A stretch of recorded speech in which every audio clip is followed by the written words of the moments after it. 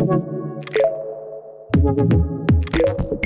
Andrew Mitchell, and you're listening to Don't Mess with Nature, a series of podcasts where we look at how to get the world into a better state of equilibrium between natural capital and financial capital. Well, today, I thought I'd delve into the question of why do things get so big? In the finance sector, we see this happening a lot. We see more and more money getting concentrated into fewer and fewer hands. You might have heard sometimes that, the top 1% sort of manage 90% of the money, or people own, sometimes very small numbers of people own very large amounts of property in countries. It's a funny thing, it also happens in nature, that animals tend to get bigger and bigger and bigger in evolution. Why is it? What's this obsession with, size matters? Well, it kind of does matter in the economy. And it matters in nature because, of course, we have things like the dinosaurs, elephants. And in the financial world, we get banks that get bigger and bigger and bigger, and investment houses that get bigger and bigger. And I sort of wonder, well, what's the impact of all that? What kind of a footprint does finance have? And is it gentler if it's bigger and bigger? Is it gentler on nature and on the earth if it's bigger and bigger? Could it be? It takes me back to a story years ago when I was in Amboseli National Park. Because big things sometimes can have very gentle footprints. I was sitting in a tent waiting for some friends in the middle of the savannah. I was very young, a zoologist, and they hadn't shown up. And I was left on my own in this circle of tents. Well, the night sort of fell, and I was feeling pretty scared because there's no one around for miles. And I was sitting in these tents and saying, well, I'll be fine, lions, they don't come in the tents. And there were a lot of elephants about, but I'd been reassured that elephants never walk over tents. But you get to wonder. Anyway, I thought, well, I had a supper, a very nice supper of baked beans and things, and I made a mistake. I left my baked bean pan out on the table underneath the canopy of the tent, like a little arch in front of the tent. I went to sleep. In the night, I heard the rumbling noise of elephants approaching, and you can hear their legs swishing through the grass. So I woke up and looked out through the tent flap in the front of the tent, peeked out. And in the moonlight, I could see 4 or 5 elephants coming in to the circle of tents. And I thought, well, that's not good, is it? What happens if they come over to my tent? And I thought, that's all right. Elephants never walk over tents. So one of these elephants, though, took a sharp right turn and stomped straight over the tent that was about 30 feet away from me, where all our food rations were, and started stomping around on that and getting its trunk inside and picking out the tins and stuff. And I thought, well, that's not good. I was a bit more alarmed when that elephant walked over to my tent and came closer and closer until its head filled my whole vision in front of me. And I sat there shaking, holding on to the tent flaps, and reached behind me and got a wooden mallet. I don't know what I would have done with it, but one thing I know as a zoologist is the last thing you want to do is run out through your tent flap screaming into the night because you think the elephants, because they're going to chase after you and toss you about like a rag doll because they can outrun a human very easily. So I'm sitting there and shaking and eyeing up this elephant thinking, what's he coming in here for? And as he was turning, his tusks were catching the ropes on my tent, the guy ropes. He was putting his head in underneath this arch. And as he turned, the guy ropes were going twang, twang. But every time he touched a guy rope, he knew he'd touched it and moved away. He knew that huge animal could sense those little guy ropes. Well, he stuck his trunk out and put his trunk out towards me. It was so close, I could have put my hand out and tapped him on the trunk. And I thought any minute now he's going to pull down the tent flaps on top of him And he's going to take off through the African savannah with me inside the tent bumping along behind him. So I had to tell the elephant I was there without scaring it. Well, cut a long story short, I blew raspberries at it. I just went. So I thought that will blow my scent and make a tiny bit of noise. And, with any luck, he'll know I'm there and back off because he doesn't want to make trouble particularly, I hope. Anyway, it worked perfectly, except the elephant stuck its trunk out at me. It was like sort of being on the other end of a Hoover, sucking up all this. I could hear this tremendous as he breathed in my scent and thought, that's horrible. So he backed off and disappeared round the left-hand side of my tent. And as I was watching it, because I craned my neck round, being a curious zoologist, I could see these vast feet tiptoeing through the guy ropes holding up my tent. And as the foot touched the guy rope, it didn't sweep it out of the ground. It just picked it up and stepped over it. It tiptoed over my guy ropes and disappeared into the night. So it taught me something, which was how to stay calm in a difficult situation. But even these huge animals can be extraordinarily gentle with their footprint. And I sort of wonder, how can we make our finance gentle with its footprint around the world? So I've been looking in the paper today, and I was looking in the Financial Times, and they talked about, this is the headline, the $1 Trillion Club tightens grip on fund market during lockdown.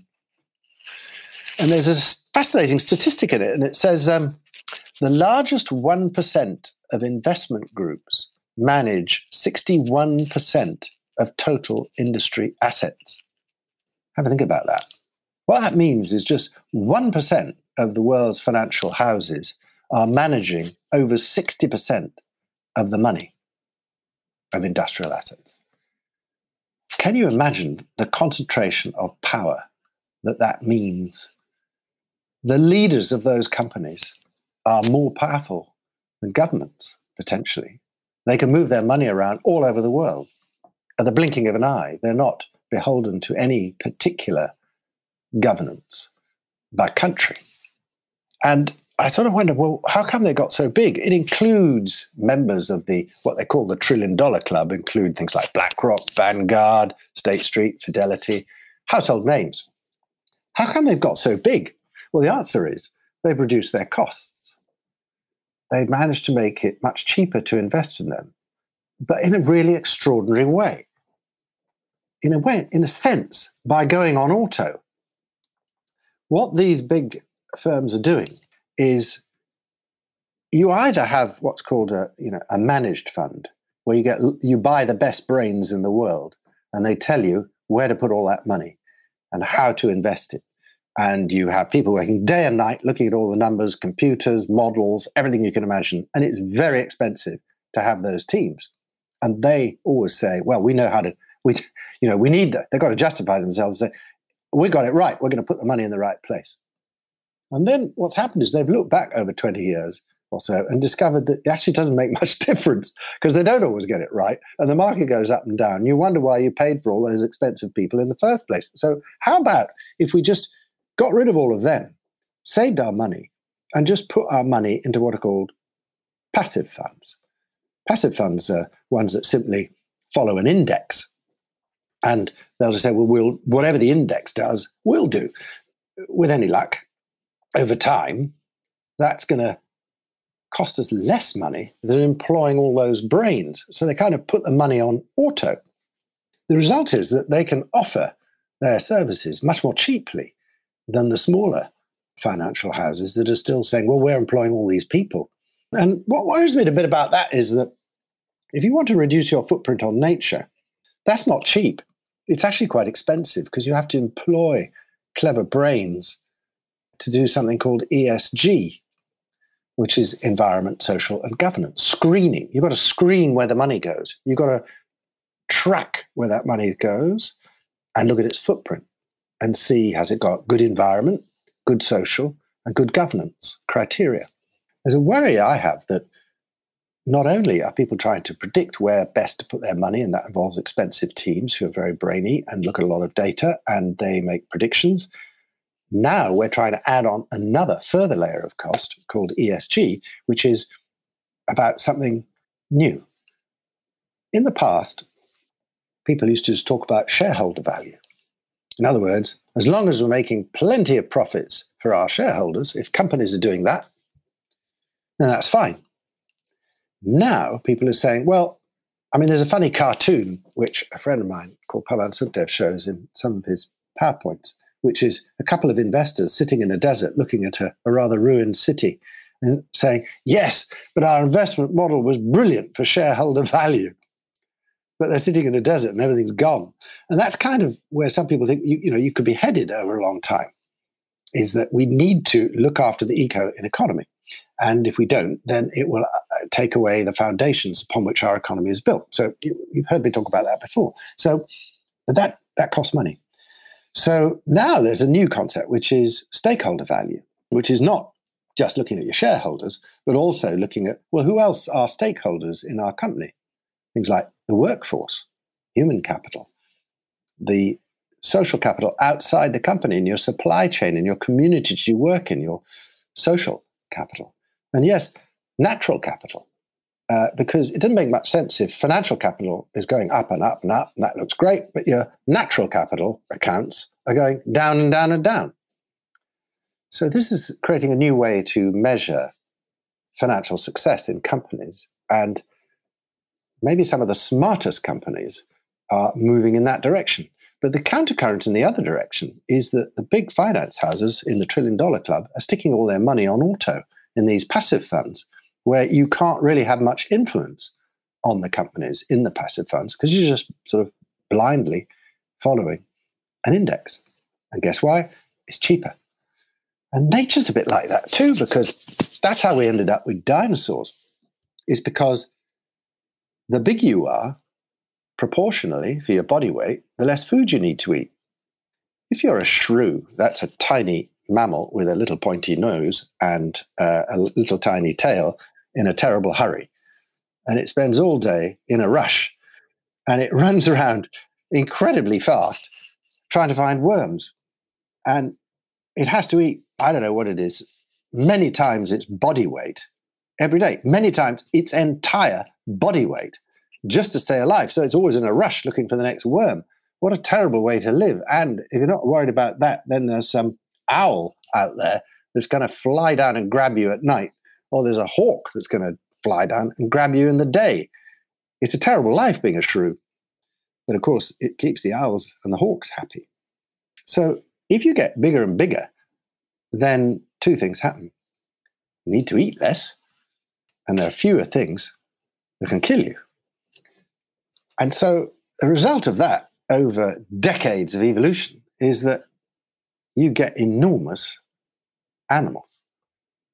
And in the past, the biggest ones that ever existed were, of course, the dinosaurs. They got enormous up to about 66 million years ago. And the biggest of all was found in Argentina. And it was, I think it's called, I can't even pronounce it, Argentiosaurus. Argentiosaurus was thought to be about 50 tons in size, maybe 90 feet long.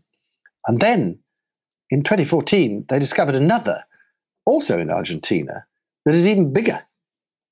And they thought it might be up to 90 tons or 130 feet long, but that's been raised back down to around about 70 or so tons. I mean, these things were enormous. And they moved very slowly. They didn't need to eat much. And there wasn't much that could kill them, not even a tyrannosaur, though, of course, they'd have a go. The other problem with the dinosaurs was, as you probably noticed, they've got not a very big head.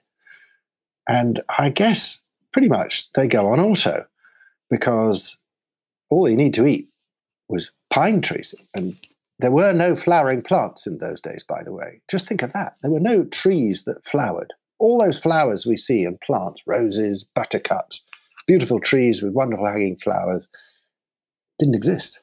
They were all sort of pines, trees that spread their seeds on the wind.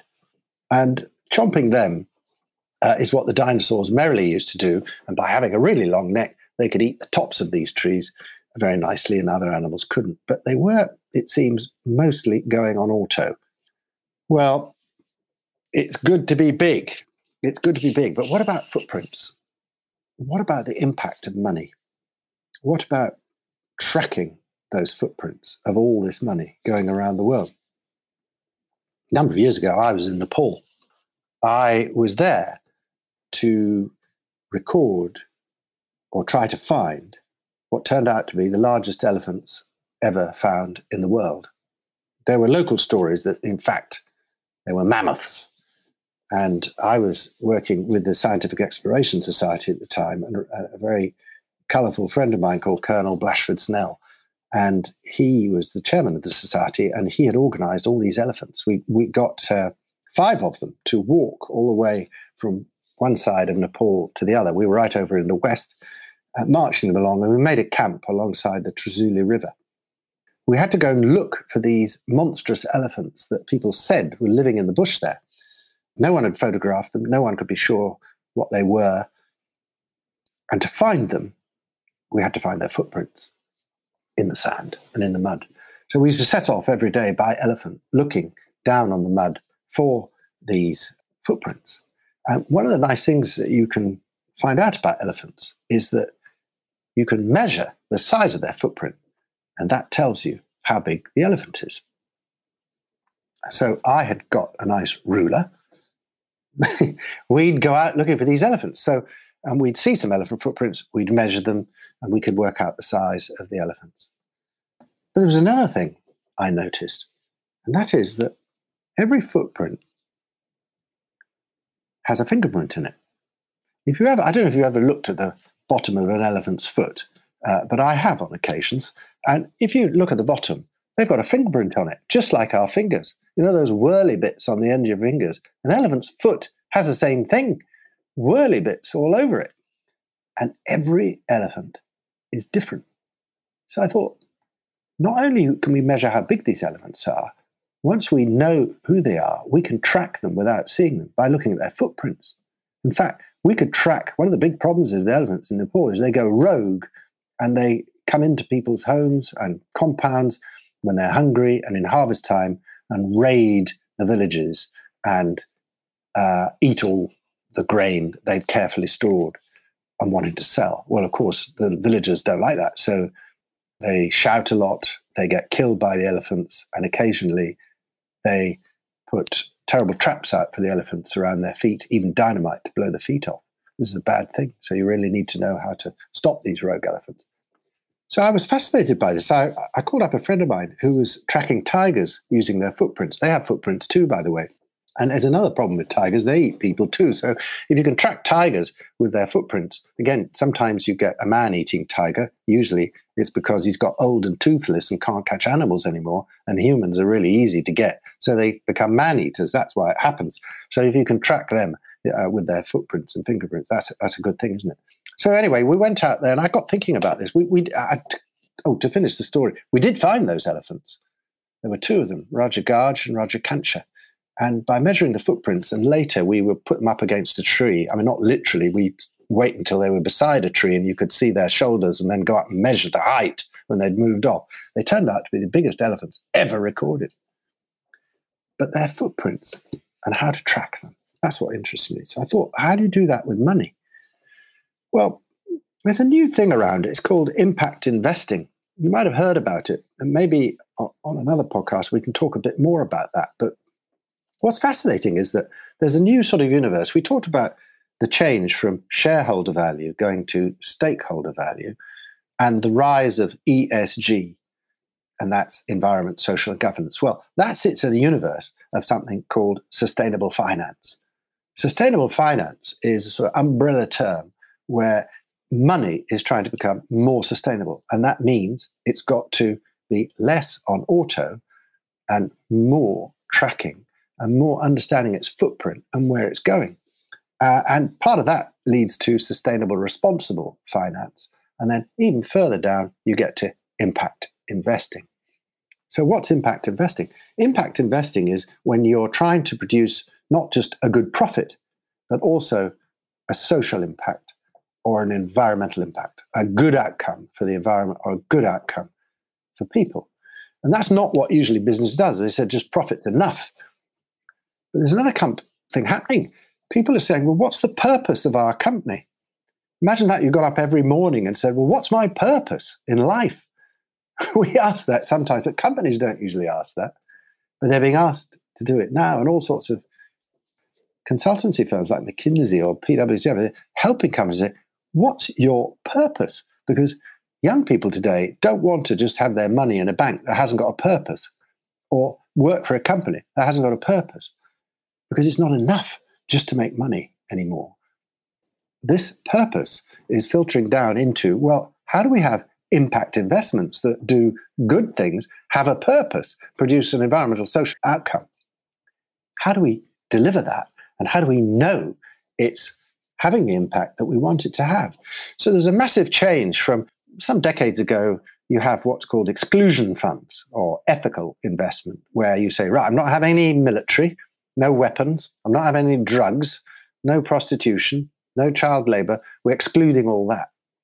But now it's extending into the environment.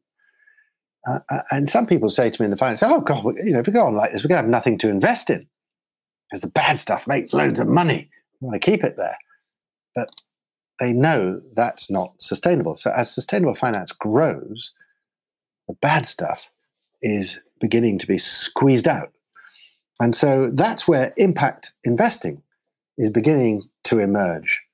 And one of the weird things is that in the recent years, the fastest growing sector of growth in investment is in impact investing and in the sustainable finance space. It's growing fast, but it's still tiny. It's boutique. It's like a little mammal around the dinosaur feet all those years ago. And what stimulates sometimes this massive change when the big, I won't call them dinosaurs in the $1 trillion club. They're not dinosaurs. They've got very big brains, but they are huge. And what happened 66 million years ago is there was a massive impact. And the impact was 10 to 15 kilometers across in the form of an asteroid.